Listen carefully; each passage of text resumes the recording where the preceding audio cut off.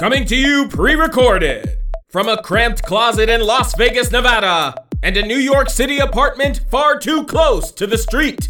It's your favorite millennials with too much time on their hands. Welcome to the Red Team Reviews Podcast. Hello and welcome to the Red Team Reviews Podcast. I am the son of man, TJ Patrick, joined as always by... the Roomba with a knife strapped to it, Trevor Catalano. Oh. All right. That genuinely took me off guard. Okay. Yeah, no, that's the whole idea of the bit, is that I'm gonna get better at it now. They're not gonna be human. Especially after the pasta robot. I have found a new false idol. And it is a Roomba with a knife strapped to it. You see, mine was all like nice and like tied to the episode, and yours was just like, yours like, nope. That's how I get you. So today, yes, if you haven't been able to tell either by that reference or by the title of this podcast, if you can see the title somehow, we are going to be talking about Tarzan. We are going to be talking about Brick.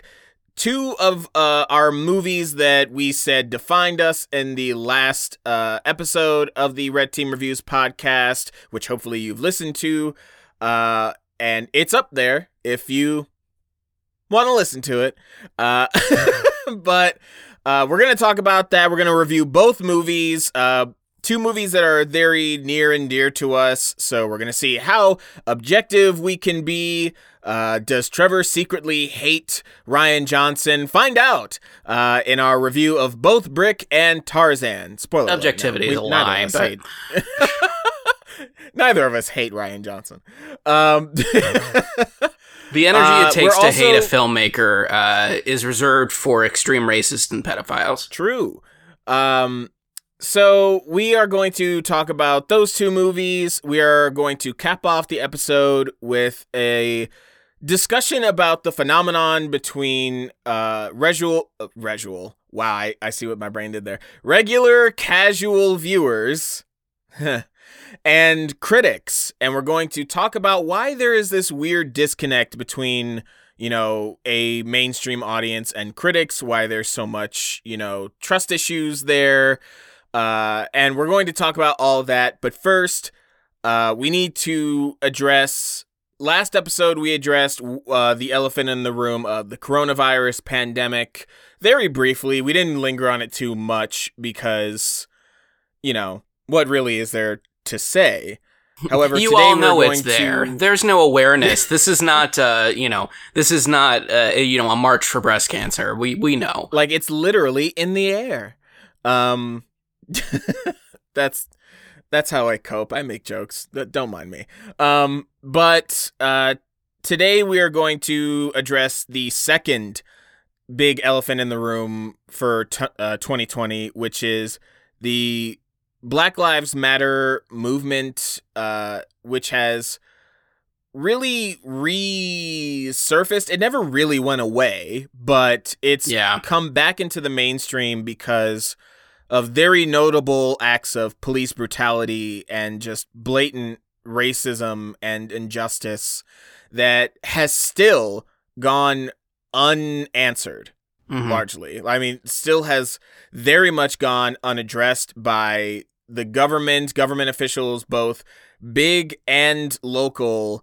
And Breonna Taylor's murderer, one of them just got fired, like that, and just fired. And so that's, you know, in some victories are there, but others are just so far away. Right. To peel back the curtain a little bit on this podcast, we started recording, I think officially in about end of March or around April. Mm-hmm. And we originally had recorded this episode in June. It had to be, because this was all now becoming very much a thing. It exploded literally like on my birthday. Mm-hmm. So I know very much that the original beginning of this podcast episode and this rest of the episode is set in June. We're recording this in September. We're recording this in September, and we're still getting just the bare minimum of action from our elected officials, and it is disgusting. It is deplorable. It is infuriating as a black man myself, and I think the worst thing of all is that I'm not even surprised. I'm genuinely just not even disappointed. I'm just like, I can't believe that my morbid and cynical mindset has been proven very correct by the people in power. And, you know, a lot has been said over the years, over the countless years, about like, they don't care about black people, and they don't care about us. They'll forget us in an instant. And it's heartbreaking that it's not a surprise to see that proven true. It's unsettling. It makes me and so many others just sick to our stomachs, and the fact that it's still an issue, current year argument in 2020, we're still dealing with this, and people are still stubborn. The fact that people can watch footage, unsettling, deeply disturbing, and just brain-melting footage of people getting shot and killed in the street by police, the people that are here to serve and protect all of us, not just some of us. And people have the nerve, the gall, to argue, to quibble about semantics, about word choice, about tone, to rebut us with all lives matter, blue lives matter, is just... And the fact that this isn't even unique to 2020, that this was happening years ago, too. And the fact that this is just this is just a new branch of an issue that's been going on from the very inception of this country. Something has to give at some point.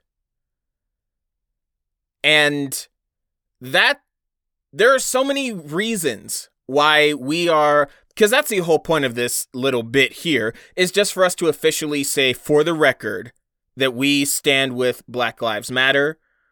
We completely support the movement, and that obviously we believe in what they stand for, which is just not even equality, but just human decency.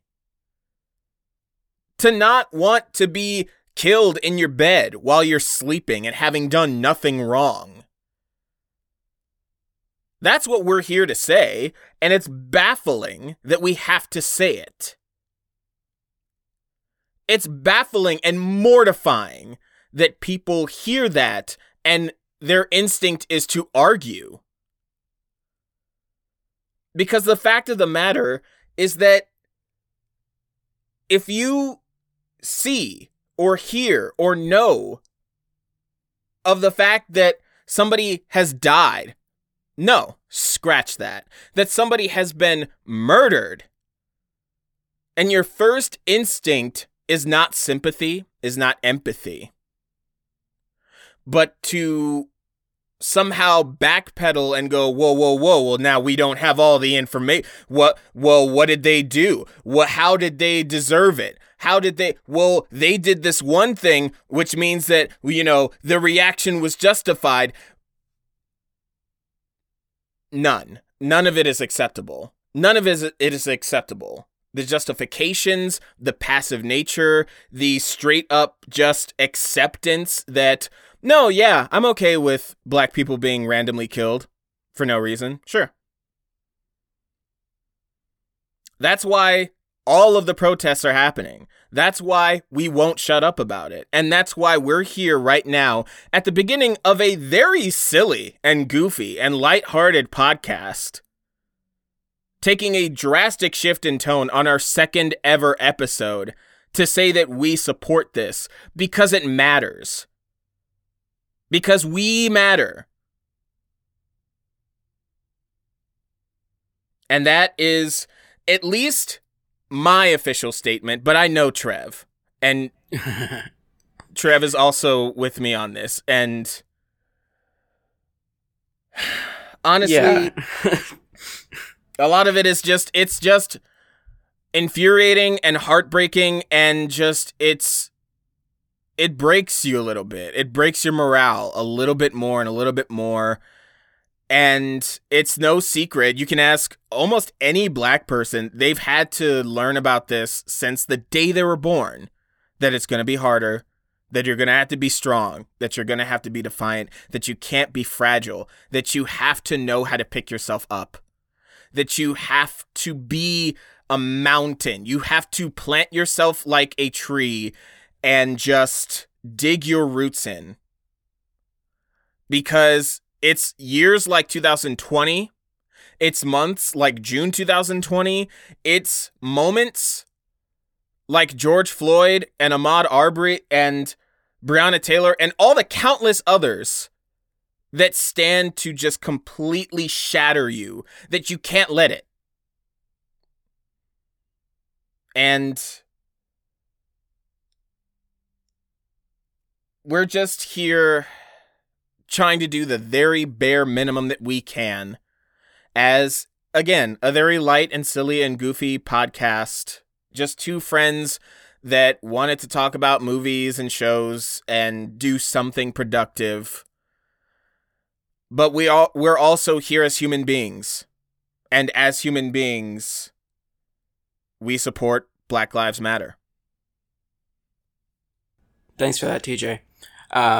My statement really, just as me, a person, I'm the white person of the duo. I spend a lot of my time reading and working on being not just not racist, because that's not enough, being anti-racist. And so, especially if you're, a white person, especially if you're a white person that I know and love, listening to this podcast, I am open to share my resources and share my learning experience, because the truth is, it's embedded in all of us. We grew up in it the same way Black people did. We just got taught the other side of the coin. We got taught that it's not appropriate to talk about race, and not, and for those who do are instigators. We get taught that it's better to uphold the normalcy of white people being good people at heart, than to actually question our own actions. So don't shy away from it, especially as things get farther and farther away from June. Don't turn and look away. Don't stop talking about it. It's important that we are in this fight as well, because it's not over. It just changed its face. We didn't solve it back in the 60s. We just decided that it's not okay to talk about, and that talking about it made you a bad person. But talking about it doesn't make you a bad person. In fact, it's the only way to get through it. So, we have resources. It's far past the time, honestly, to be sharing all that stuff. Not to say that we want to stop talking about it, but, there's a million places to find these resources at this point. And so if you're choosing us as our outlet, message us directly. We have no qualms about it. Don't feel embarrassed. We will happily give you all the resources you need. So yeah, with that being addressed, like Trev said, this, we're going to keep talking about it. Know that we both are with the movement every step of the way. But, we will shift gears here. We'll take a moment, and we'll go on with our regularly scheduled programming. But we do honestly believe in this because it's the right thing. We have to.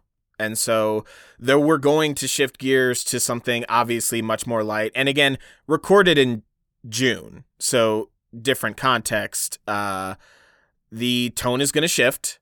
It might be a bit abrupt. Just give us, bear with us. But we're just going to take a beat here to let that all sink in and let us just organically move on to the next segment of the show. Thanks for listening.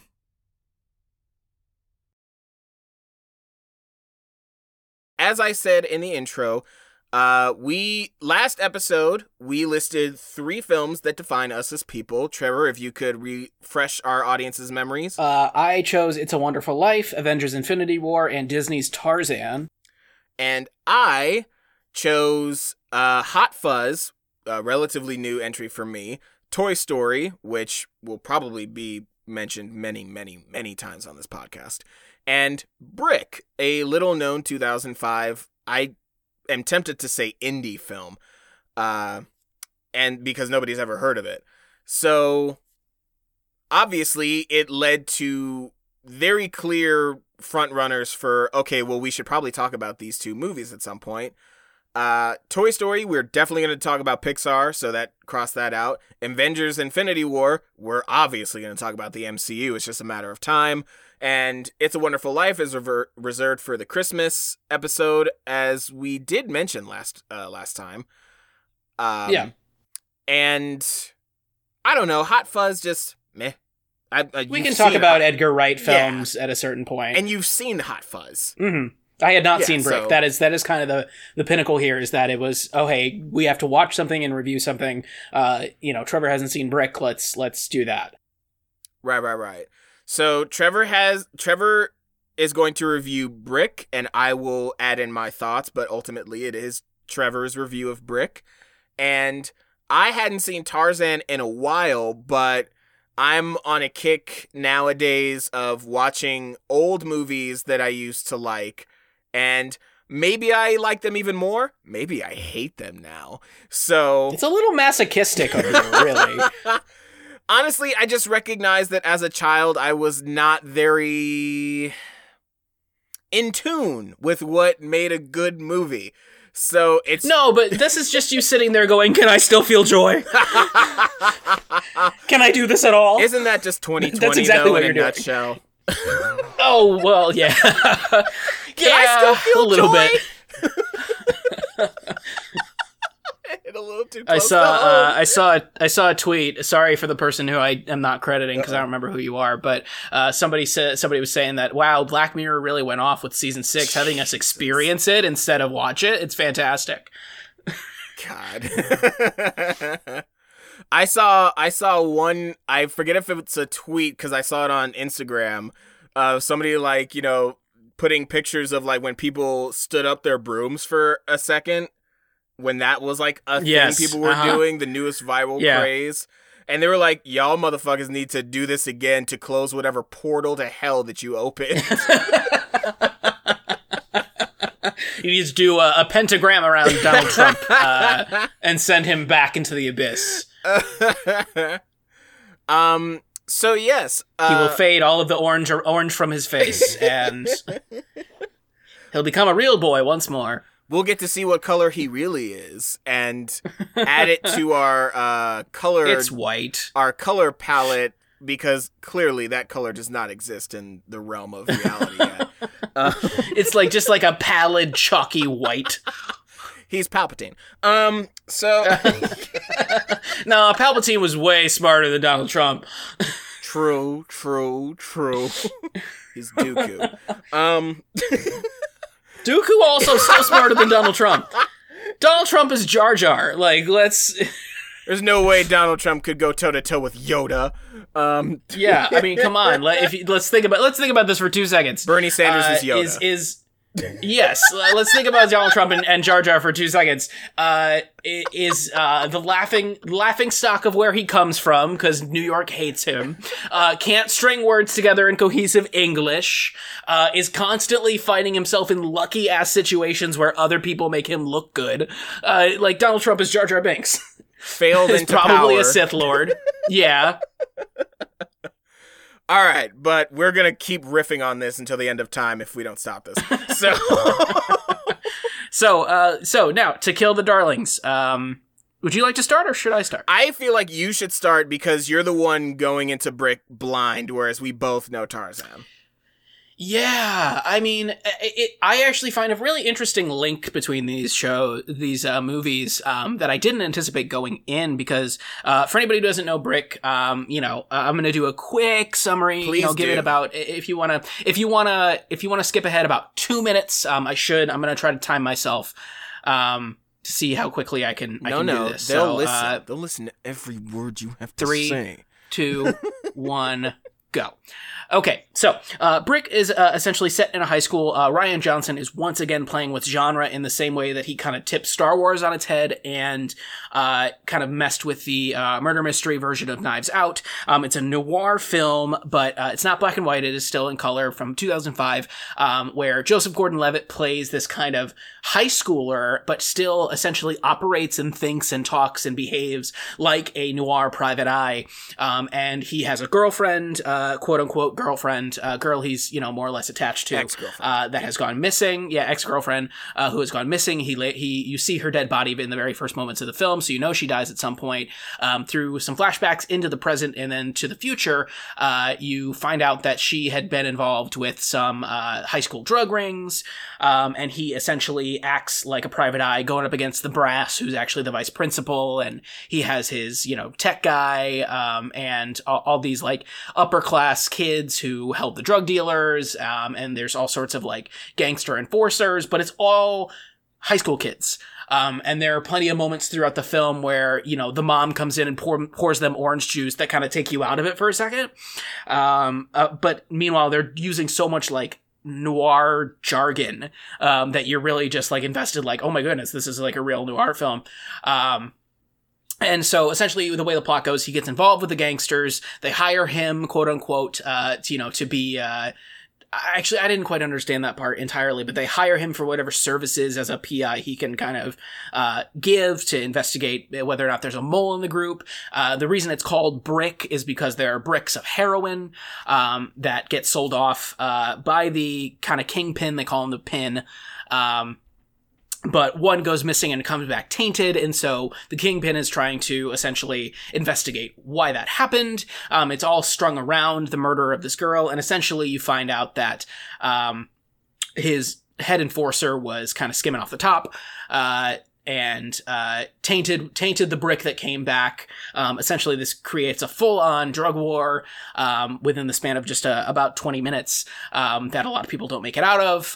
You find out that the killer that the girl had been with, like, multiple different guys across the high school, was pregnant at one point, and it's all being manipulated by one of the other girls in the story. Honestly, it's so many twists and turns. In fact, I feel bad for making you sit through this because you should just go read the Wikipedia summary of the plot, because there were times when I was just like, wait, shit, what did I miss? I had to watch this with subtitles, A, because they speak so quietly, absolutely, and B, just because I was like, wait, hold on, why does he give a shit about that person? Okay, wait, what's going on? It was honestly, like, I enjoyed it, but it was actually really hard for me to keep up with at times. Which, yeah, and I think a big portion of that, I do understand, and good job on the synopsis, by the way. Basically because Rian Johnson, who I do believe wrote this, he has a tendency to write his films. Let's see, yeah, written by Rian Johnson. He has, like, I don't know fully if this is adopted slang or if he basically made up his own slang, but the film very much has its own language that you really have to keep up with. And, like, this is not a movie that you put on while you're, like, folding laundry or while you're, like, making food and you're kind of, like, glancing at the screen every now and then. This is a movie that, like, you really do have to kind of key in on, because there'll be certain words and phrases that'll take you, like, a second to be like, oh, that's what that means. Okay. So it's not very accessible, I think, is probably the biggest barrier for Brick.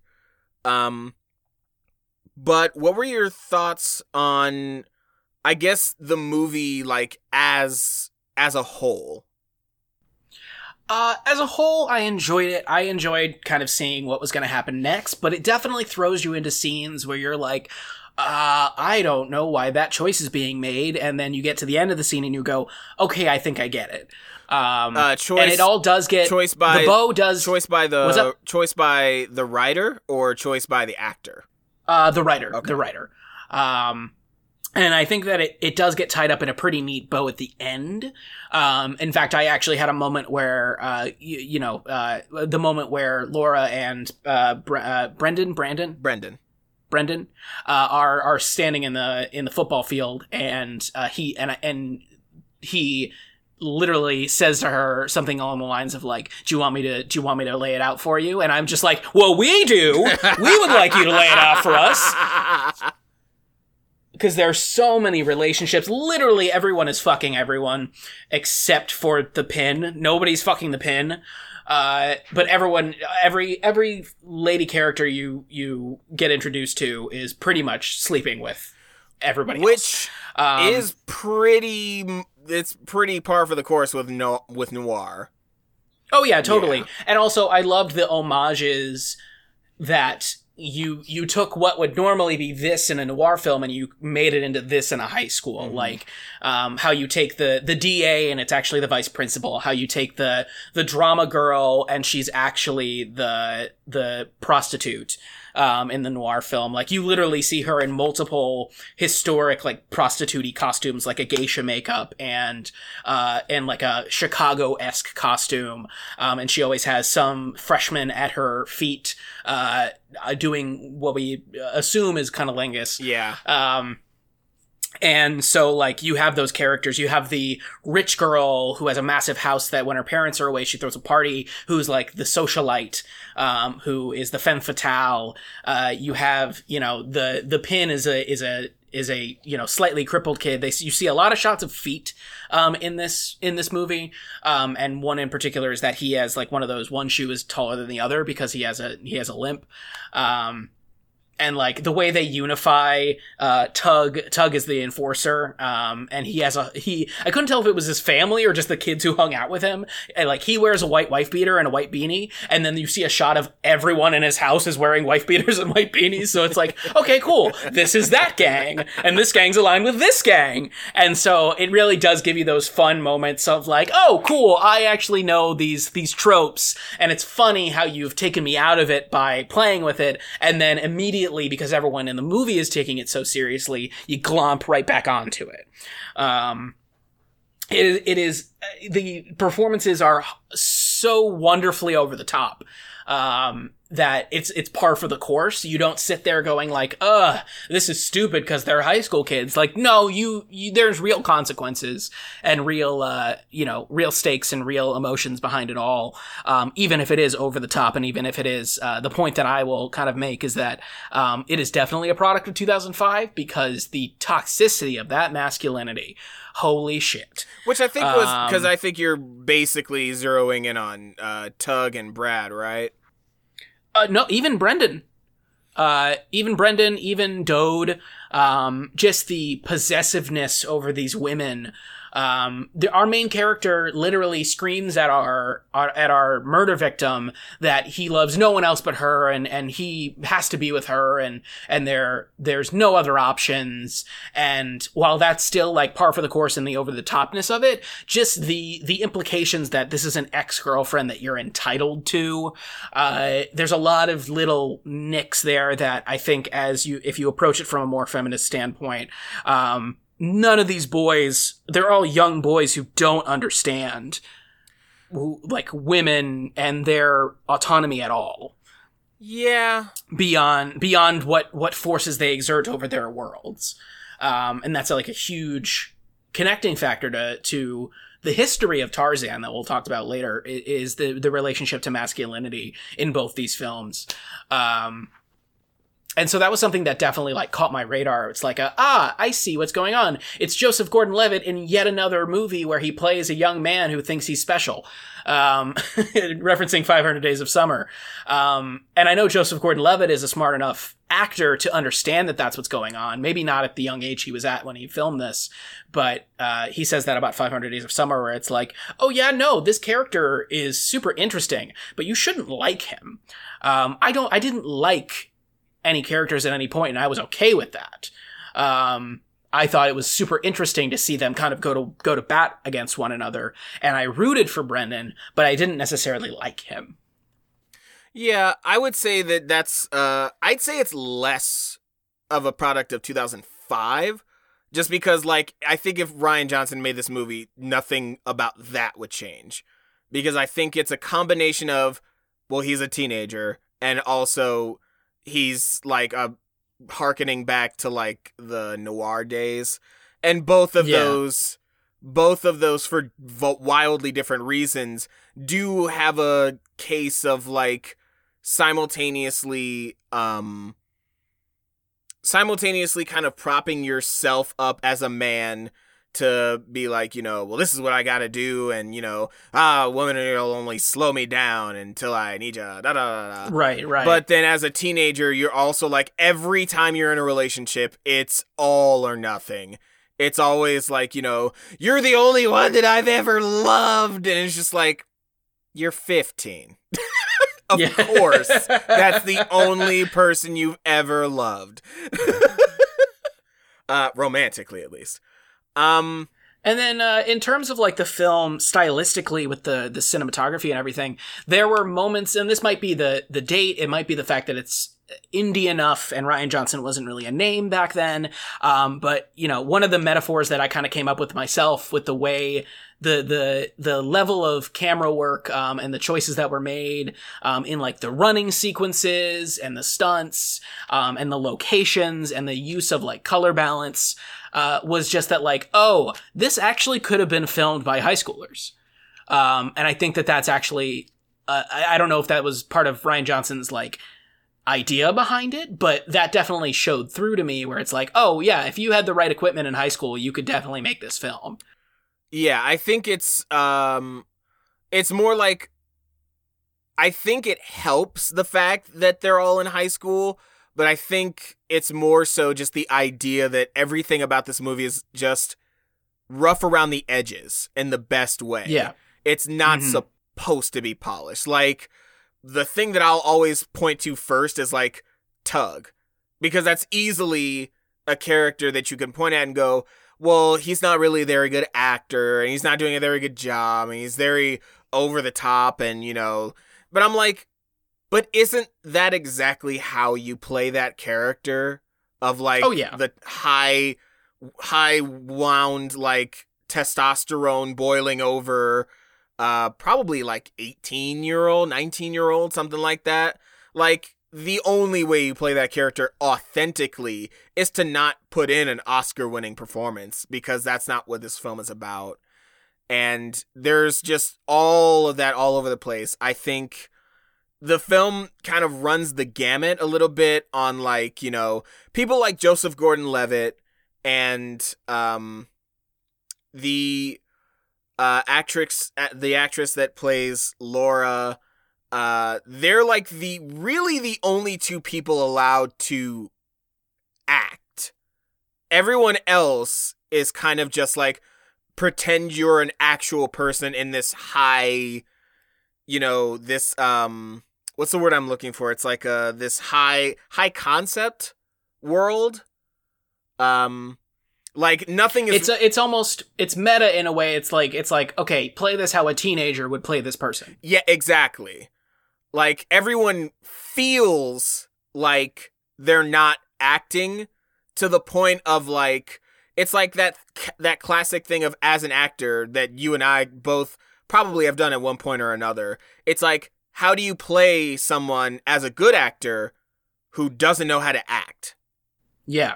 It's like, well, if you realistically act as somebody who doesn't know how to act, everyone's going to say it's a bad performance. So you kind of have to find that weird tightrope But whereas we go on the right side, let's say, they go on the left side. They actually do act like they don't know how to act. Because in the realm of the universe, I think they're not acting. Like Megan Good's character is probably the best example of that, where it's just like she's quote unquote acting the entire time, but she's not the character is not a good actress. Right, so exactly. It's very obvious. But yeah, I definitely liked how ambitious the cinematography was, because I actually don't really know if this was an independent movie. Focus Features, I think they're basically, if you're made by Focus Features, I don't think you can really call it an independent movie, but I don't really know. Yeah, it's like one of those subset production companies in like the larger like 20th Century Fox or something like that. Like it's one of those. Right. But I did like that a film that definitely had the vibe of, like you said, like it feels like a bunch of high schoolers could have picked up some pretty standard professional equipment and just done this themselves. But it's like they actually went for it in a way that I really wish a lot more films did. And that tends to be a theme with Rian Johnson, that like he doesn't leave anything on the table. He really goes for it when he has an idea for something. Like the recurring garbage bag motif and the fact that like anytime you go down into the Pin's basement, there's that little establishing shot of the stairs just for that little extra bit, because you don't need it. It doesn't need to be there, but it's just that little thing for atmosphere. And like you said, in like the running scenes, how kinetic the camera is, and how I noticed this more recent time watching it having a little bit of a better eye. There's like a camera shot where Brendan's searching the Pin's desk, and like he hears a noise and he pops up, and the camera like is on him and then swings over to look at the door, and it's just like the slightest ever Dutch angle, but it's like not obvious. It's like it's just off center to the point where like if you're looking for it, you're gonna see it, but if you're not, I think it still gives off the same feeling of like, oh shit.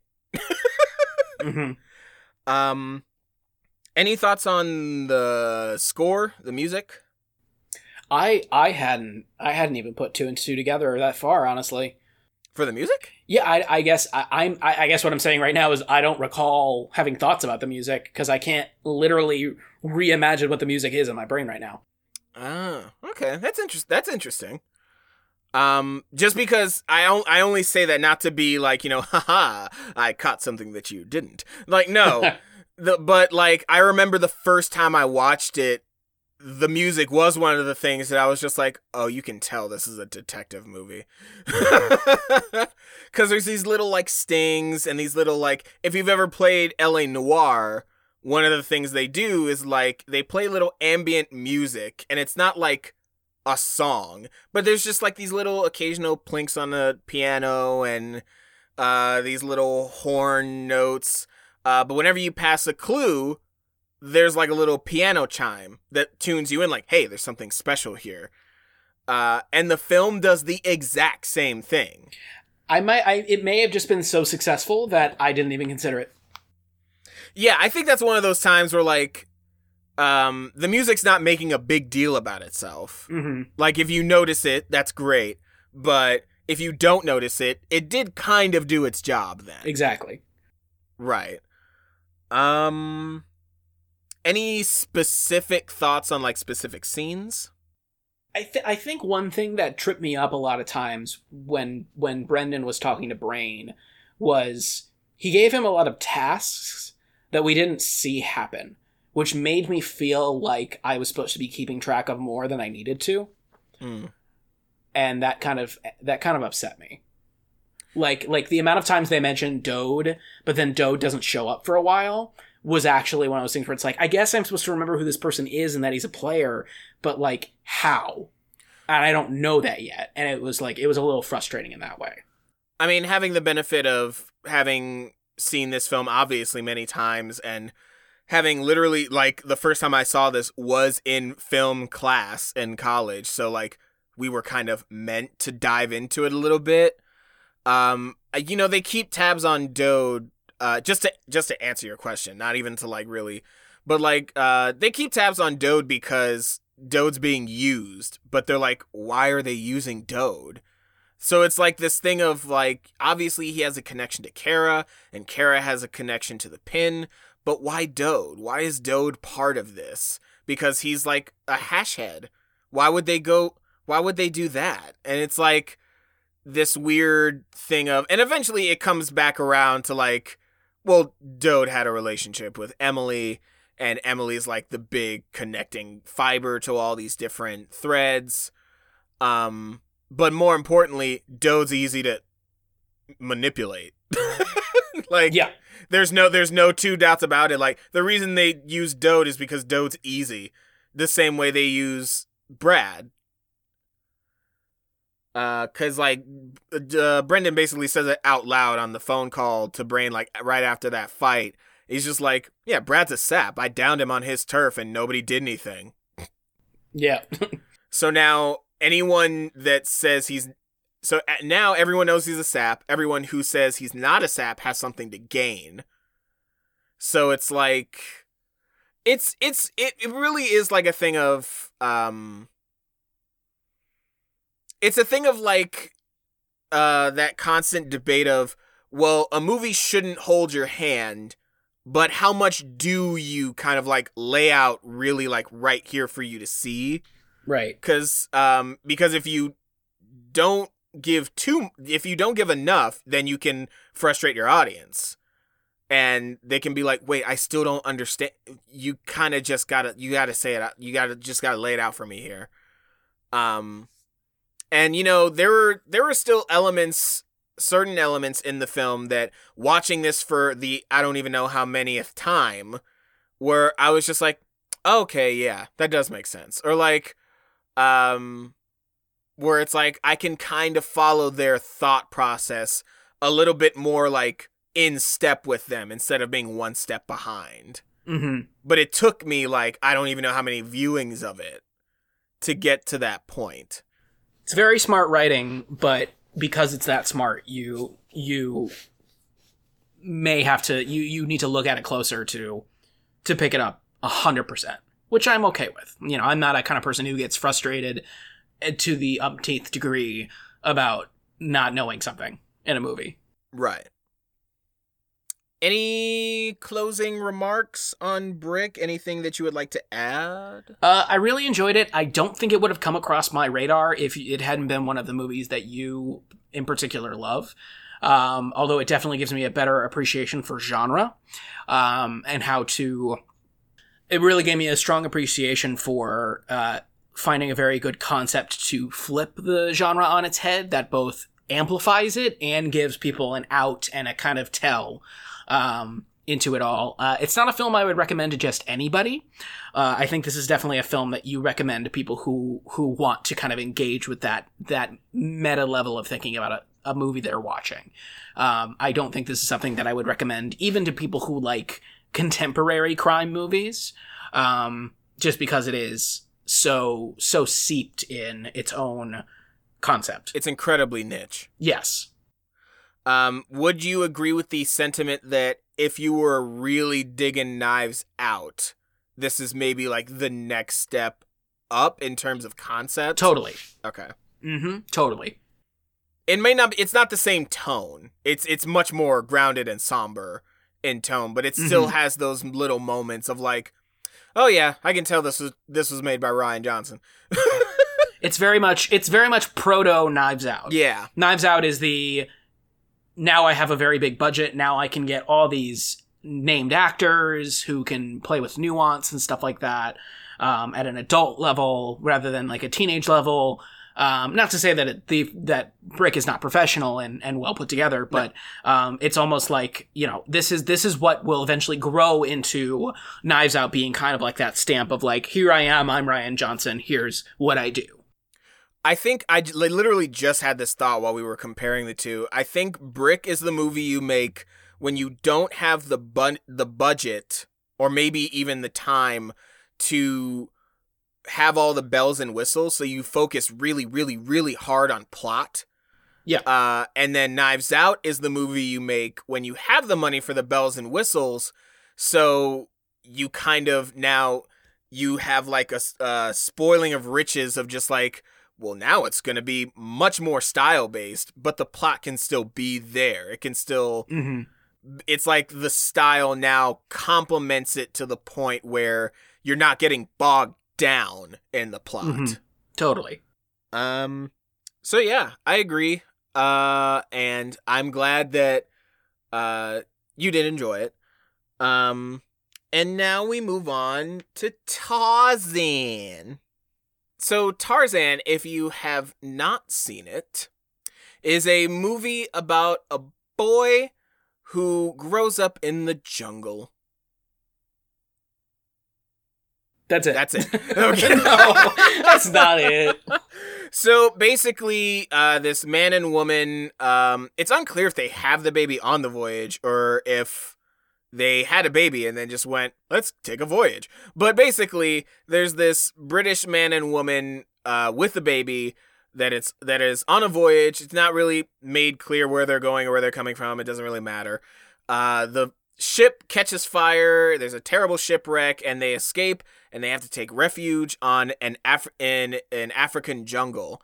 And simultaneously, you briefly, in a brilliant montage that features one of the songs that absolutely slaps from Phil Collins, you see that they all do. Let's just put that aside. That's every single one. That was what I was implying. I was trying to at least. Like one of the many songs in this movie that's there's one song that I'm like, meh. Every other song is like I was having a dance party. It'd been a while since I'd seen this movie. But simultaneously you see this family of gorillas, father and a mother. The father is also the leader of this pack of gorillas. And you see that they have a newborn baby gorilla as well. And then you meet Sabor, the biggest asshole. I should say the biggest natural depiction of how asshole nature can be sometimes. Sabor the leopard? Cheetah? Yeah, leopard. Sabor the leopard, who kills the baby gorilla and just probably one of the most despicable actions ever conveyed in a Disney movie. There's a lot of moments in this movie that get really dark. But it's that Disney dark where it's just like heavy implication or a big shadow. Or some bodies. As also Sabor kills Tarzan's parents. Which, you know what? Fair. I did kind of, while I was watching this, wonder out loud. I'm like, so the baby survived? They hid the baby. They hid the baby in the chest. The baby didn't cry? Clearly Tarzan is immune to many things. That was one thing. That was like one of the first things I was just like, okay, now that I'm older, I do have some questions. But, so long story short, the mom gorilla finds the now orphaned baby child, Tarzan, and takes her back and chooses to raise him as her own. And the dad, Kerchak, the father gorilla, the leader of the pack, is like, fuck that baby. He literally, in no uncertain terms, says, take that baby back to die. I was just like, damn, all right. So it should also be noted that so far, this has only been about 8 minutes of the film, all set to a Phil Collins song. It's a great montage. It reminds you how like really good Disney is at economic storytelling. How quickly and efficiently and with as little things as possible can we convey these ideas? And Tarzan's great at that. So we see very briefly Tarzan's childhood, and then another montage ages him up to adulthood, and he's still trying to gain Kerchak's approval and seems to basically do that by killing Sabor, the aforementioned leopard, in the ultimate example of karma fucking sucks. But then all of a sudden, more people from assumedly Britain come they say England. Yeah. They say it many times. Yeah. More English people come to the not island, but the jungle, basically. And he meets them. This is the infamous Tarzan Jane. Basically, he starts to learn from them, starts to go, oh, hey, wait, I'm not some abomination. I'm actually like whatever these people are. And obviously it causes some tension between him and Kerchak, between him and his mother, because now it's very, very clear that, like, well, I mean, very clearly I'm not part of you guys, and you were trying to convince me of this my entire life, and now I have physical evidence that that's not the case. But through it all, Tarzan's really trying to, like, walk this line between, like, okay, I really want to know about what I actually am, but also, I mean, I am still I was raised by this group of gorillas. So it's like he's caught between two worlds. And then, betrayal, when... Clayton! No, not yet. The first betrayal, which is when, basically the ship comes back for Jane and company, and they're like, all right, we gotta go. That's your time. It's time's up.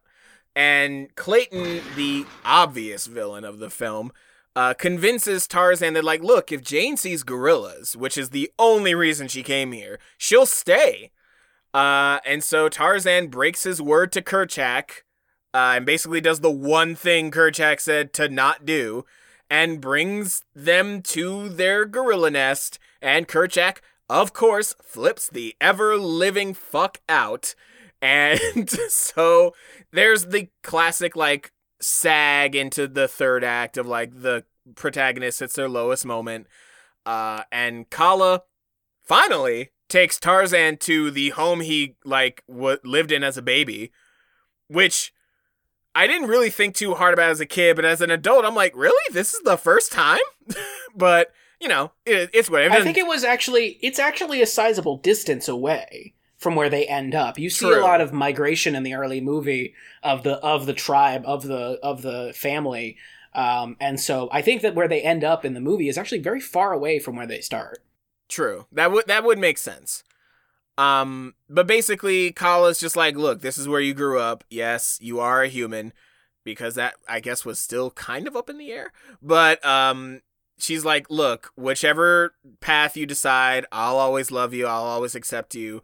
Tarzan comes out in human clothes, and it's very much assumed, like, well, I'm gonna be a human then, Mom. Peace.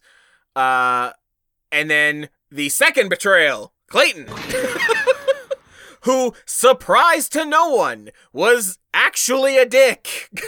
Can you please, every time we say Clayton in this episode, put the same sound from the movie of the gunshot in there that Tarzan thinks is Clayton? Just in post.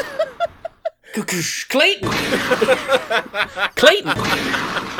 Clayton! Now it's going to be annoying because I know I'm going to do that, but you're saying it over and over and over again. Clayton! God damn it. Yes, so Clayton does... He does betray everyone, as literally anyone with a brain that's paying attention could have called from the first moment he showed up. This being a Disney movie. And then you get the classic, like, there's a big final battle and hanging. Hooray! And then, of course, you very much get Tarzan removed from the responsibility of killing a human, and Clayton ends up strangling himself on vines and hanging. And how old were you when you first saw The Shadow? Sorry. Because I did not. Sorry, accidental hanging. Yeah. No, but like, how old were you when you first rewatched the movie and saw that his shadow was swinging there? Because I did not pick it up for all the times I watched it as a kid. Oh, I definitely saw it on the first. My teens. I saw and knew exactly what they were, because like and that's the difference between a black child and a white child. No, Trevor, I wasn't even going there. Wasn't even going there. No, I just realized because like they kept showing the vines and then his neck, and I was just like, oh. I was like, oh, I know where this is going. And then well, I think I knew what happened, but I don't think that I saw the shadow. Yeah. I also just noticed the shadow. But yeah, accidental hanging by the misunderstood anti-hero Clayton. Right, sure. And then, of course, Kerchak dies. Because of course he did. You think we're really going to have a Disney protagonist with all of their parents? With 2 sets of parents? No. We're going to leave him with 1. This is how we do things here in the House of Mouse. You get 1 parent or none. Take it or leave it. But yeah, so that's oh yeah, and then Jane has this will she, won't she moment of whether or not she's going to stay. She eventually decides to stay in this dangerous environment that she does not know at all, and is constantly at a high risk until she learns basic self-defense and survival skills. Otherwise, Tarzan's literally going to have her conjoined to his hip at all times. But yeah. That's basically Tarzan. That's my way of like breaking down a movie that I'm very familiar with. It's just so much sass. There's so much sarcasm. I did like the movie. I feel like I need to point that out. There was so much sarcasm in that. Realistically, going back and watching this, I gained a much larger appreciation for the animation. Was the big thing. Oh yeah. Like, this may have been because I'm at my parents' house and they have nice TVs. This may have been the first time I've watched it ever in HD, and the contrast between like the background and the actual animation like was so well put together, and like the waves were so nice, and just the movement of the trees and everything. Like I really noticed that this time around. And the CG was not distracting. Like, where is their CG? I could have sworn that like the trees and like especially like the Tarzan the Jane chase with like the monkeys and like they go into they slide in the like there was CG and I noticed it, but it was like just a little subtle. Oh yeah, there's CG, and it was not distracting at all, and it was all very well like put together. I noticed, like, I finally, like, really looked at Kerchak, and I, like, looked at his nose, and I, like, noticed every individual line, and it was just, like, this movie's really nice to look at. And again, the backgrounds. I actually, I did a lot of checking just to see how well they did with this one, about like the animals they chose to use and where they technically set it. Cause it's, if you're talking about gorillas in the jungle, you're talking about Gabon and the Congo, and just to see like, okay, is that animal like native to here? Is that animal native to here? And the only one that isn't is the lemurs in the first montage. Everything else, the bamboo, the kind of trees, the elephants, the baboons, everything is native to that area. And so they definitely did a very good job. And also just historically, like that's an area that England colonized. So it actually makes total sense that this was all, was actually researched for some authenticity. Mm-hmm. I'll say to kind of add on to like while we're talking about the animation, just how nice and specific the movements of muscles and hands and like obviously it's critical to the film. Yeah, it's like really important that you get how the gorillas move and to contrast that with how Tarzan moves, which is similar but not quite the same.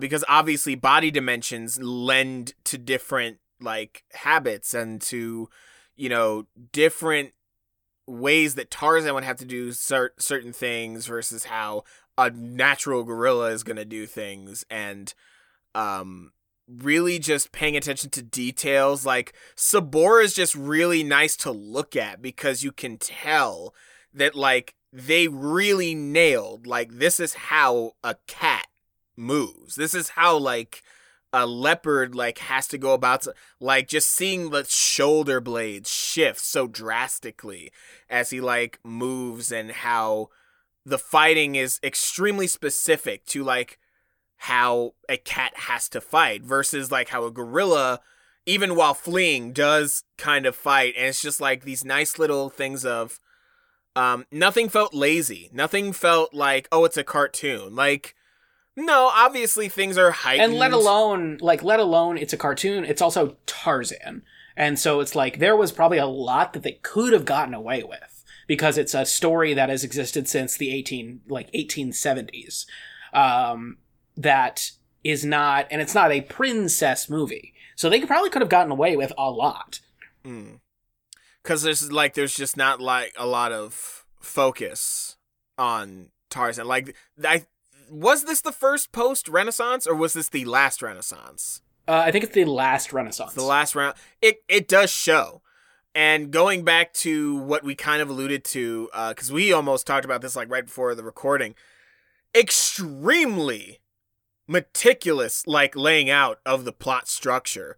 Like, this is a more, like, a couple minutes more, couple minutes less. This is basically a 90-minute movie that is perfectly structured. It's like you said, the opening montage gets a lot done really quickly. They don't waste a single beat. There's no parts in that beginning that you don't need to either endear the characters to the audience, or to move the plot along, or to set up things that come back later, or things like that. But it never feels like, you know, they're just ticking boxes. It feels like a natural story, but you get completely done with the first act in like 20 minutes. And it's just like, Jesus. I checked. Yeah, by the time you get to Phil Collins saying "Son of Man," you're in the movie. Yeah, like, all right, here we go. This is it. You're done. I will say, there was like one, and I alluded to this earlier. There's one song. There's one part of the whole movie that was just like, oh, okay, it kind of feels a little indulgent. Kind of feels a little bit like filler. And I feel like it's obvious which one that is.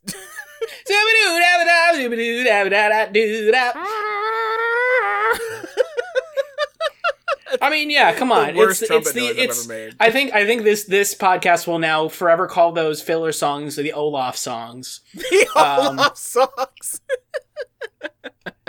It's the Olaf song. And also, like, you have an excuse to get Phil Collins and NSYNC together. Of course you do it. In 1998 or 99, whenever this came out. I legitimately was just thinking, I'm like, well, at least it got, you know, Phil Collins and NSYNC to make that awesome remix. Right, exactly. With, like, Rosie O'Donnell. What is more 1999 than NSYNC, Phil Collins, and Rosie O'Donnell in a song together? Oh my God. Never more than in A League of Their Own have I absolutely adored Rosie O'Donnell. Like, A League of Their Own makes me... 10 more minutes? 5 more minutes? 1 more minute. 1 more minute. Like, A League of Their Own really made me sit up for the first time and go, I actually love Rosie O'Donnell. I've never had the thought before, other than in Tarzan. When you watch Turk, it's just like, God, you're just so good at this, aren't you?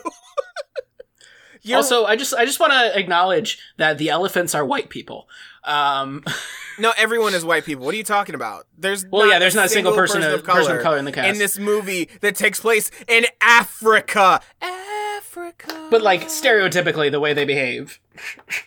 They are white people. Well, I mean, Wayne Knight is Wayne Knight. Yeah.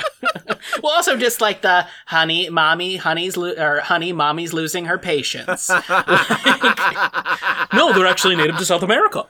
They are the white people. Oh, man. And then they freak out when someone presents them with vague information. They're the white people. Jesus. They proceed to stampede and destroy the gorilla's habitat. Wow. I mean... But I mean, you know, Glenn Close plays his mom. Yeah, oh yeah, I know. I did take a look at this. I was like, wait, Kerchak's got to be like Michael Clark Duncan or something. It's like, nope. No. It's a white guy. I am going to possibly get heat for this, but even after all these years, the second Kala opens her mouth, I'm like, no. If you don't think about it. No, it's like... I mean, also, hold on. knew... How much shit would they have got in if they cast black people as gorillas? The thing about it is that it's like, look, you're gonna be damned if you do, damned if you don't, because it's a movie that takes place in Africa. Yeah. Like... Well, I mean, that definitely gets to one of the points that I wanted to kind of make about Tarzan, which separates this from most other Tarzan lore, is that, like, Tarzan is a really fucked up origin back in the 1800s.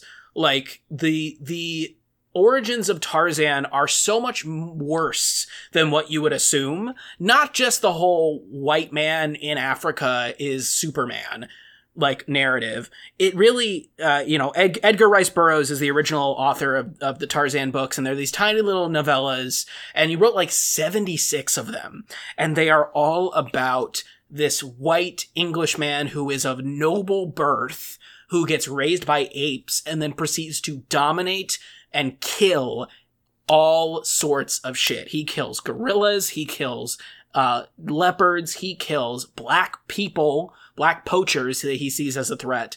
And it is all glorified in this kind of Teddy Roosevelt-esque masculinity, like white superiority colonist mindset in the original Tarzan. Tarzan was such an image that was replicated through all of this merchandising and propaganda at the time to basically uphold this fit white person. And thus, if you follow the chain of history, like the way the United States reacted to post-Civil War progressivism and separating black communities out, and then that inspired Nazi Germany, with the Jim Crow laws inspiring Nazi Germany's Nuremberg laws. Like, Tarzan is a small peg in a large white supremacist story, and that's why even this Disney version still doesn't do enough self-awareness in that role, where it makes him into a good person simply by the nature of him having experienced being an outcast. But it still definitely props up this whole, like, man superiority over the elements, and this, idealism of human form that I think is very subtle. But it still doesn't, in my opinion, from a contemporary lens, do enough to kind of surpass that. Right. I do want to point out though, like, yeah, my objection to Glenn Close, like, it's like I knew from before I even put the movie on. Like, I knew that Glenn Close was Kala, but it really was just like the second that she started on, like, my, I guess, like, 5th or something like that time seeing the movie, I was just like, I can tell that's not what I assume would come out of this, like, giant gorilla is Glenn Close.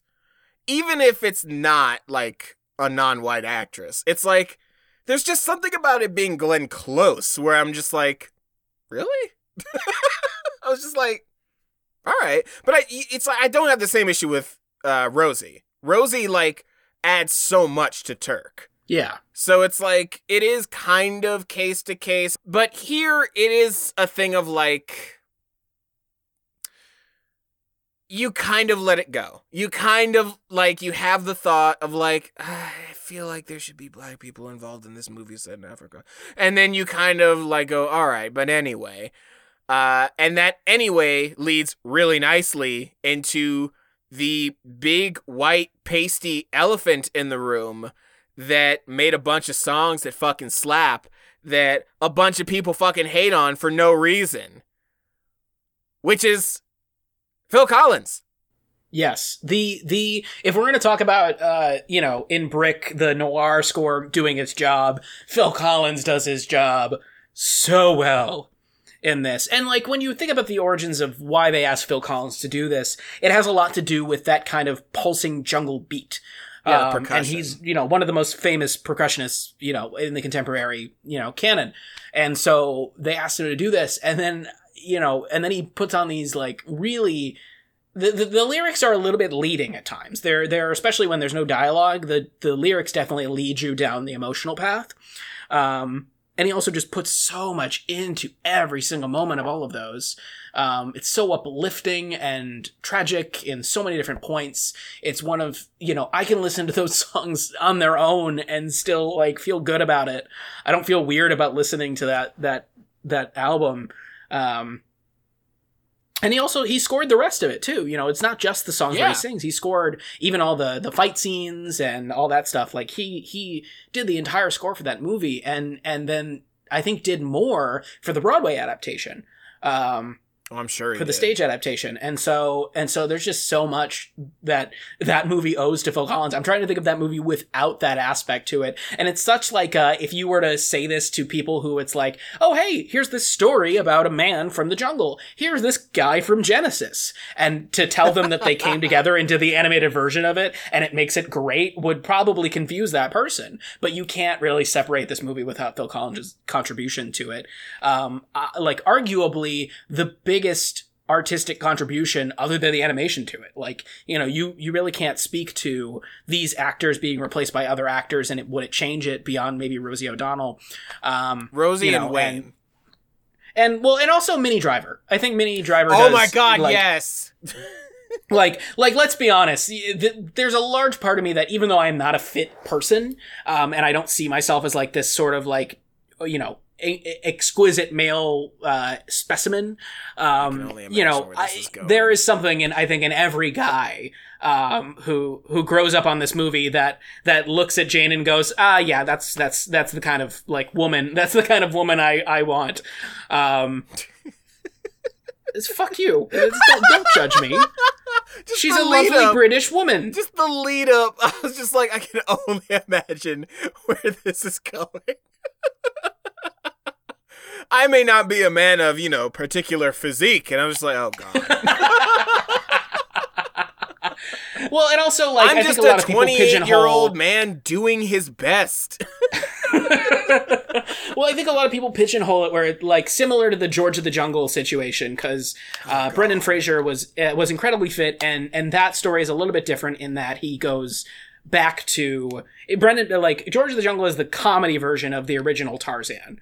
Yeah, it's the parody. Stories from the 1800s. It's the parody of it. But it also speaks a lot to the female gaze where it's like, yes, he's kind of dumb, but he's also sweet and caring and strong and physically fit. He's physically fit in the same way that the ideal for, many men is that physical fitness, from the female gaze. And so a lot of people pigeonhole Jane into being attracted just to his physicality, which I think is definitely a catalyst, but I think that what attracts Jane more to him is the fact that he is like it's almost like the teacher-student relationship, which is going to make this sound kinkier than it needs to be. Well, they're both teachers, though. Yeah, I think they're both attracted to each other in the way that they expose each other's worlds to one another, and they can kind of foster that relationship as two people who are just genuinely caring people. I do wonder what kind of a story it would be if somebody from Jane's time period encountered a black man who was raised in the jungle by apes. I think that's a factor worth noting. Is Jane the same Jane? Yeah. Doesn't matter. Because I don't know, because she definitely is more sheltered towards the beginning. Well, my thing is that, like, I identified very early in rewatching this film that was just like, one of Tarzan's absolute biggest characteristics that doesn't really get a lot of like spotlight, but when you watch the movie and you pay attention, you're like, oh yeah, that is like basically his number one defining trait, is his curiosity. Tarzan is like naturally like one of even as a baby. Yeah, he's extremely curious. He doesn't immediately scream when a gorilla looks at him, like right. The moment of There's a lot of like active, see something new, don't back away, but like go towards it, and like really just enthralled about anything that can surprise him. And I think ultimately that's the main thing that puts Tarzan and Jane together, because they're both curious. They're both like, I don't think it's at all a coincidence that Jane in this movie is not just along for the ride. Jane's a very capable scientist. Like she's part of that. And I think ultimately that is the main thing of like why, obviously outside of the fact that Tarzan's attractive, that, I think after she gets over her initial shock at everything after the monkey scene, the thing that hooks her on this dude is the fact that she's wondering what the hell she's looking at. She's like, she immediately goes into scientist mode and is just like, what are you? Like, okay, so wait, we're doing language now. Okay, yeah, no, Jane and Tarzan, and like, wait, what are you doing with my glove? And like, what are you doing with my hand? And like, oh, he was raised by a gorilla. Like, I think that's the main, that's why, that scene where she draws Tarzan, she never really starts getting there until she starts drawing the eyes.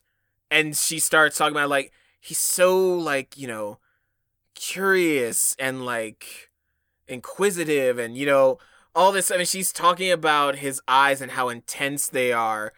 And that's the moment where I think the kind of subliminal, like subconscious click is of like, and totally. That's, that warrants a response from her dad of like, should I like leave you in the drawing alone, dear? Because you're kind of making this a little uncomfortable for your old man.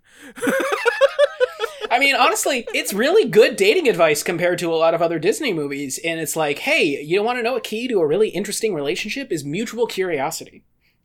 Yeah, I think that's really the secret ingredient of why I never once rolled my eyes at this relationship.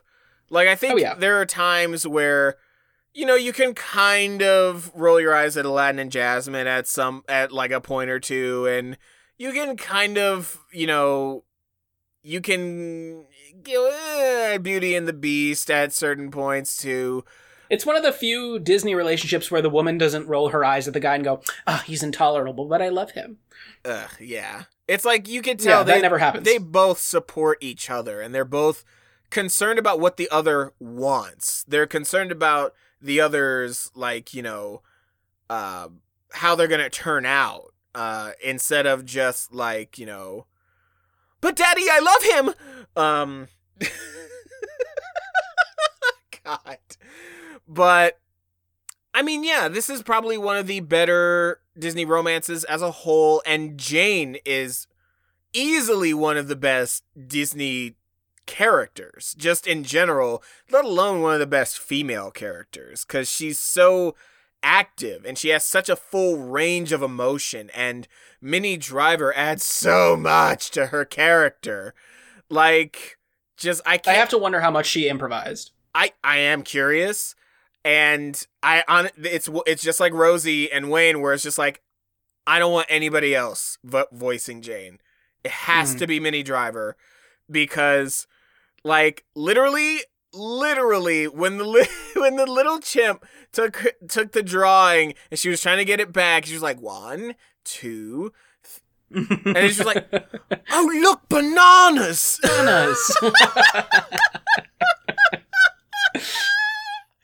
I was just like, please marry me. Run away with me, please. Like, yes. It's also no coincidence that, like, one of the most personal movies to me is Good Will Hunting, which also has Minnie Driver.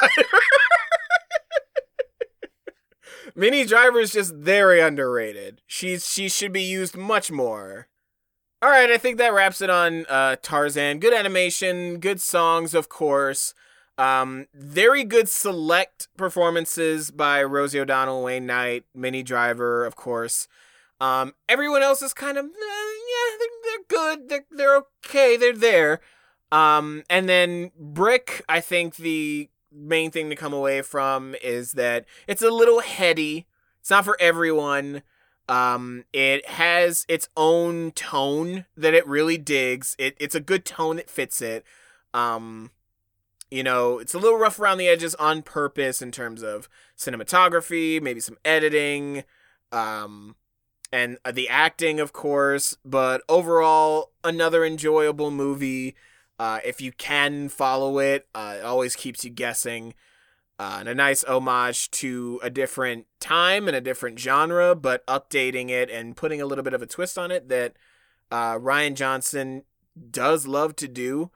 But with all that said, that does actually kind of transition pretty neatly into our closing statements, our closing remarks, that being the phenomenon of casual viewers versus critics. Because we did talk about two drastically different movies here in terms of, I think, polish, in terms of audience, in terms of execution and approach, obviously tone and genre. And, I think in both movies, we were able to talk about what made them great and also very much objectively acknowledge what they may have struggled in a little bit, or what they could have done maybe a little bit better in, or just our overall thoughts. But, there are people that are paid to do this for a living, that study film, that are professionals, and those are called movie critics. And for some reason, there's just this thing about movie critics where the general audience is like, how many times have you basically heard this paraphrased exchange of just like, oh, I was really interested in this movie. Oh, I think it's got like a 73 or something on Rotten Tomatoes. I heard it's not really that great. Well, yeah, but that's just the critics. Makes no sense. I don't understand. I don't understand this phenomenon of like, well, these professional people that study movies say that the movie is not awful, not terrible, but not great. And then people go, but that's just the critics, though. What do they know? What? That doesn't make any sense. Like, nobody does that with almost any other thing that I can think of. Like, if a food critic goes to a restaurant and says, yeah, the restaurant's all right. It's nothing great, but it's all right. Nobody goes, that's just the critic. He doesn't know what he's talking about. They go, yeah, the restaurant's probably just great. I mean, the restaurant's probably just good. It's probably just all right. And they still go there and enjoy their food. Like, this is such a weird thing for film specifically. And I may be wrong. There may be other mediums in which this is also a thing. Probably theater can also share this. I mean, I can attest to my perspective on theater criticism because I think that there is an aspect of marketing and an aspect of, kind of industry perpetuation in which critics are actually not supposed to be on the side of the artists in a way. They are on the side of the artist in that critics don't walk into things going, oh, I hope this is bad so I can write about it. Critics go in wanting to enjoy things because critics are supposed to be your first line of defense in wasting your time on bad art. That is what they are supposed to do. Now, in terms of like art criticism, like visual art, all that's bullshit. Watch Adam Ruins Everything on art because art, in terms of visual art, everything about that criticism and who rich people prop up as artists that get appreciated work and analyzed is actually all total bullshit. It's all arbitrary. It is all elitist. You get farther away from that when it comes to theater and film criticism because those can actually pick apart specific things about the film that can actually really just offset an audience, and that the audience can actually understand and get behind why it is XYZ way. Now, I feel that in both industries over the past 20 years, it has become less about, especially in theater criticism, less about talking about the art in and of itself, and almost in a way critics have surrendered to, well, art is subjective, so no one's going to listen to me. In that it just becomes a matter of, okay, here's kind of what this show is about, and if you like this kind of thing, then go see it. Or, it's really, there's so many reviews for theater, at least, where it literally is just a summary of the show. And it frustrates me so much, because you can't find anything to talk about. Was it really that little of merit to you to warrant a conversation about the world we're in and those kinds of things? Critics are supposed to protect the public from a waste of their time. And when they don't do that, or when the public has lost faith in them, then they don't need to exist. And we see, replications of things that we might not need. Yeah, like, just kind of continuing that point, because I have another point, but to continue on the literal last thing you said of just like, without critics, certain things just kind of continue to get done, even if it might be not great, because people now have lost faith in critics. The Transformers series is not good. It's not good, but I think it's really interesting that it's probably the biggest example, like the most mainstream example of the movie that's like, well, this isn't supposed to be, for critics. It's not going to win any Oscars. And I'm like, I can literally prove that wrong with the Transformers movies. Because the first Transformers movie is not bad. Like, it's not terrible. It has a cohesive, like, narrative. And it has characters that make sense for the story. And, like, the plot structure makes sense. And everything just makes sense. And that's, like, the whole point. And it's like, the further you go along, because people have lost faith in, like, genuine criticism of a thing, because, quote, it's not like it's gonna win any Oscars, it gets further and further and further and further away from even trying to be, like, objectively good. Because there's just now this ingrained mindset of, like, well, it's not gonna win any Oscars, but that doesn't mean it can't be good. Yeah, but it can not be up for any Oscars and still be good, but you still have to do certain things objectively well in order for the subjective enjoyment to actually matter. Because there are people that unironically like The Room. Does not mean The Room is a good movie. Right.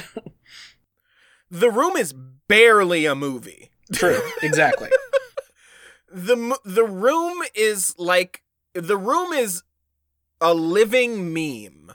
That's what The Room is. Yeah. So it's not like any critic would dare tell you that you can't enjoy The Room. I'm sure most critics, in a very cynical, like, let's grab a pint of ice cream and just turn our brain off and laugh at how awful this thing is. Like, I'm sure critics do like The Room in a perverse way, but they would never say The Room is good. And that's the difference. But that's like, this is this key thing that people don't seem to get, is that when a critic says that a movie is bad, it doesn't mean that you can't like it. But it does mean that the movie is bad. Like, you can just like a bad movie. Probably one of the best examples in recent memory is Suicide Squad. An objectively bad movie. With every aspect flawed. Horribly flawed. Deeply flawed. It's a terrible, awful train wreck of a movie in so many areas of filmmaking. And yet, like, one of my enduring memories of just the phenomenon of Suicide Squad is Angry Joe on YouTube going on his YouTube channel and reviewing, quote unquote, the movie and saying, I don't know what the critics are talking about. That movie was fucking good. And I'm like, unless you actually know about anything to do with film, you can't say the movie is good. But you can say that you enjoyed it, and I don't know why it doesn't end there, because it should. It should just end with, I guess the critics say that the movie is bad. I don't really know the difference, but personally, I liked it. If it was just that, there would be no issue. But it's weirdly now become this line in the sand thing of like, you're either with the critics or you're with us. And I'm just like, we all like movies, bruh. They're just movies. So do you think it's a reaction of anti-PC culture? Or like that's what? Definitely a part of it. Well, like what is the cause of this? Because for me, the cause of bad criticism comes from a buy-in by critics to not really delve into material. That is my relationship with criticism, where it's like, well, we're not really, you know, and given the critic has a terrible job where the critic holds people's careers and people's livelihoods in their hands. It's the same thing with restaurants. Like, you know, they don't want to write the bad review per se, because it's going to cost people a lot of money and a lot of livelihood, and it might cost a performer their job forever. It's a huge thing. And so, but part of my problem with criticism is when it's lackluster. And so for me, that is a product of the marketing money complex, where it's putting the money before the art. It's putting my friend's going to lose money on this, so I'm just going to give it a decent review. And so, like, it's almost like those two factors come together, where it's like critics don't want backlash from the public who claims they're being elitist, but they also don't want backlash for all the people that they're share an industry with who need that livelihood and need people to go keep seeing their art. Like, I can sum up the answer to your question in one word, but I will say that you said that your thing with criticism was shit, I already forgot. What was subpar? Yeah, lackluster. Or lackluster. Your issue with criticism is lackluster criticism. My issue is vague criticism. Yes, and that to me, it falls under kind of the same umbrella. Yeah, and so like we're like side by side with each other on like. And the issue, I think, goes back to one word, clickbait. Yeah. And that kind of changes so many aspects of this big, wide, Wild West world of just talking about movies, not being a film critic. Because now we have to kind of open this up a little bit. Because now, most people don't actually read film criticism. They don't watch Roger and Ebert because, you know, like you physically can't. But like what you do watch is people like Angry Joe, people like The Nostalgia Critic, people like Chris Stuckman, people like Flick Reviews and Jeremy Johns and all these other, like, you know, people that review films on YouTube. So now it's turned from this thing of, you know, genuinely looking into a film and finding things to talk about and talking about the lighting and the cinematography and, you know, the plot structure and how well written was it and, you know, very specific details on what you liked and disliked. Now it's just trying to get attention. Now it's just, you know, and there's two ways to go about it. There's two ways to go about getting attention. One is hot takes, which are just swell. And the second thing is, I'm going to sum up the film for you so you don't have to bother. And both of those things suck when they're just done for the sake of doing it. Like, this is where you get into the cinema sins, the bane of my fucking existence. This is where you get into the, X amount of plot holes you never knew were in your favorite movies. And it's just like, but what does it matter? Because here's the thing. If there's a huge gaping plot hole in the Dark Knight Rises, does it matter? Does it? Does it matter if there's a big ass gaping plot hole in The Dark Knight Rises? Because people will be like, how did Bruce Wayne get back to Gotham? That's a plot hole. How could he possibly have gotten back in time? Well, if it doesn't matter to the plot, then why does it matter to you? And it's just this thing of like, you're just saying these things to get attention, because now you're losing your audience to people who are bright and colorful and have 100,000 plus subscribers on YouTube, instead of like genuinely, and it's some of the onus is on the audience as well, because the audience has flocked over. And it's like, I can maybe count on one hand all the people I know that would be genuinely interested in a actual breakdown of a movie and like what cinematography means, and what does it mean when the camera does this as opposed to this, or what does good plot structure look like, or what's the difference between a well-written and non-well-written character, and how can you tell the difference sometimes? And some of these things are objective, some of these things have subjective leanings, and some are completely subjective. But here's the thing, critics are at least trying to do the hard work that goes into all that. But, and none of this is to say that there aren't genuine critics out there, because I'm sure there are. I don't personally know any, and I myself don't look to critics. But I'm one of the more rarer audience members that, instead of looking to critics, I just want to learn more about film myself, to become my own critic. And I think the casual audience member doesn't really have the time, the patience, or the interest to do that. But then they simultaneously discredit the people that do have the time and the patience and the interest to do that. And they lessen their importance by saying like, it's just the critics. Critics don't know anything. Critics hate movies.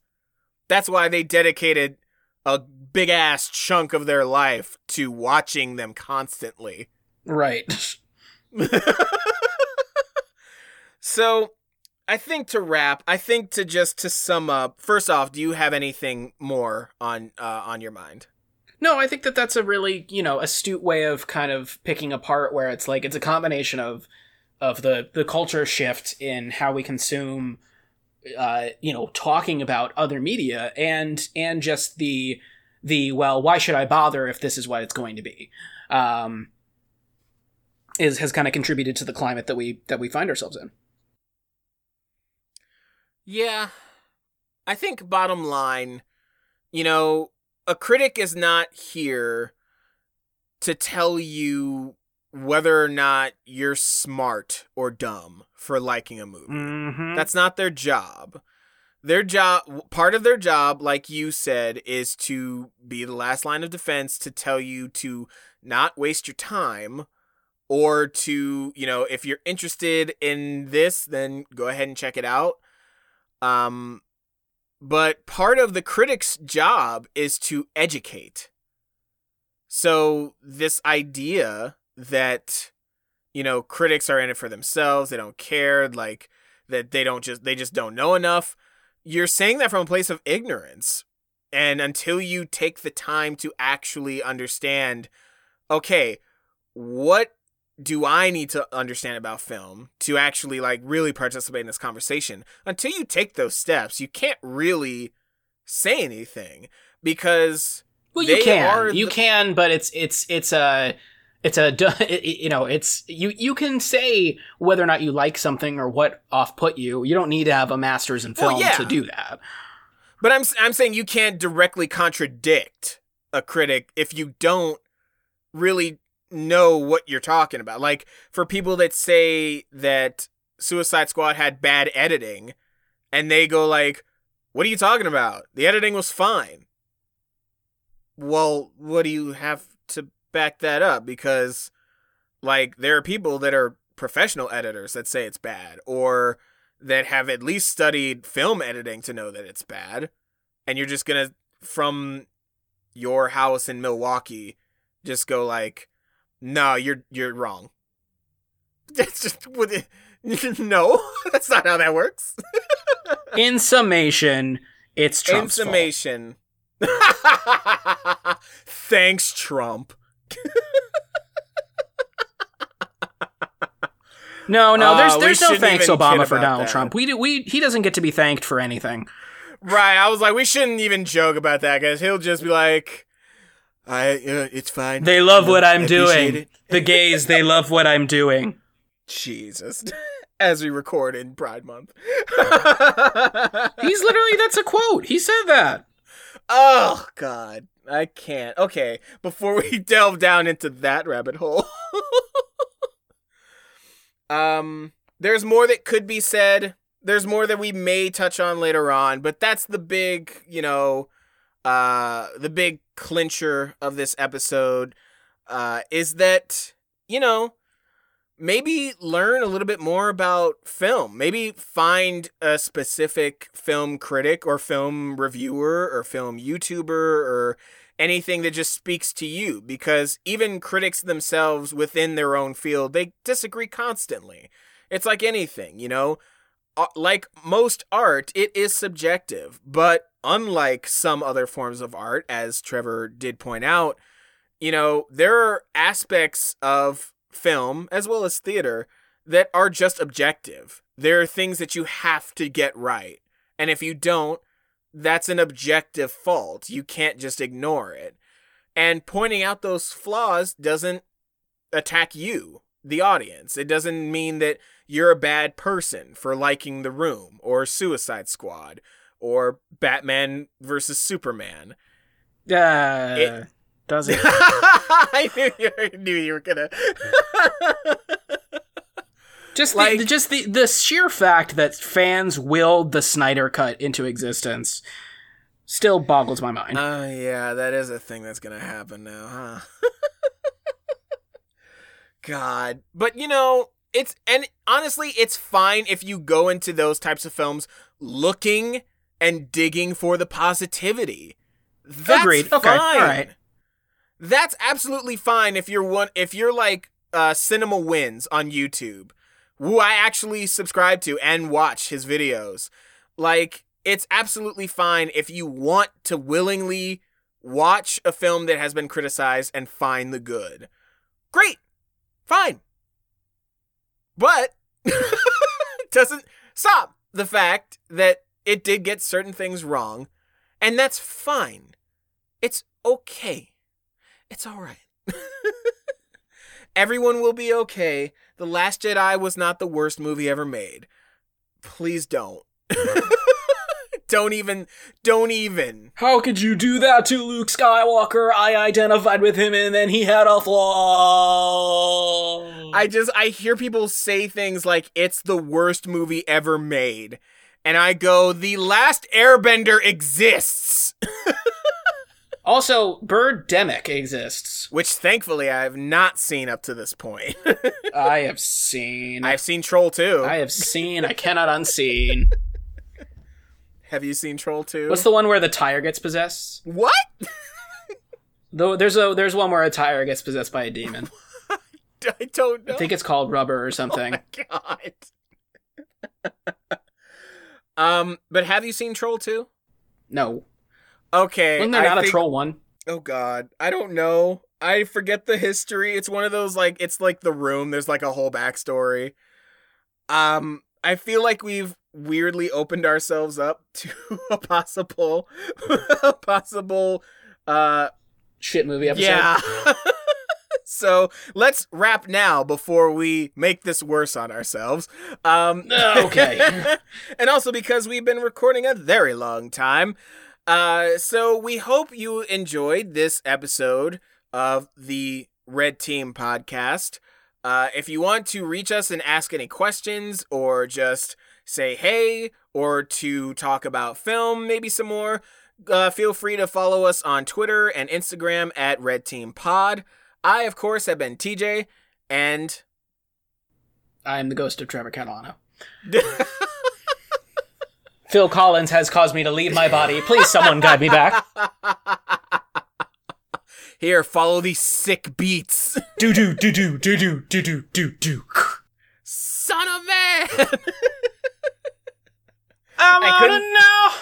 Can you show me? I wanna know about these strangers like and me. On that note, and on those notes, tell me more. We bid Please you adieu show me. Until the next episode of the Tell Red me Team something about podcast. these strangers like me. So long, everybody. Good night. Love you. Mwah!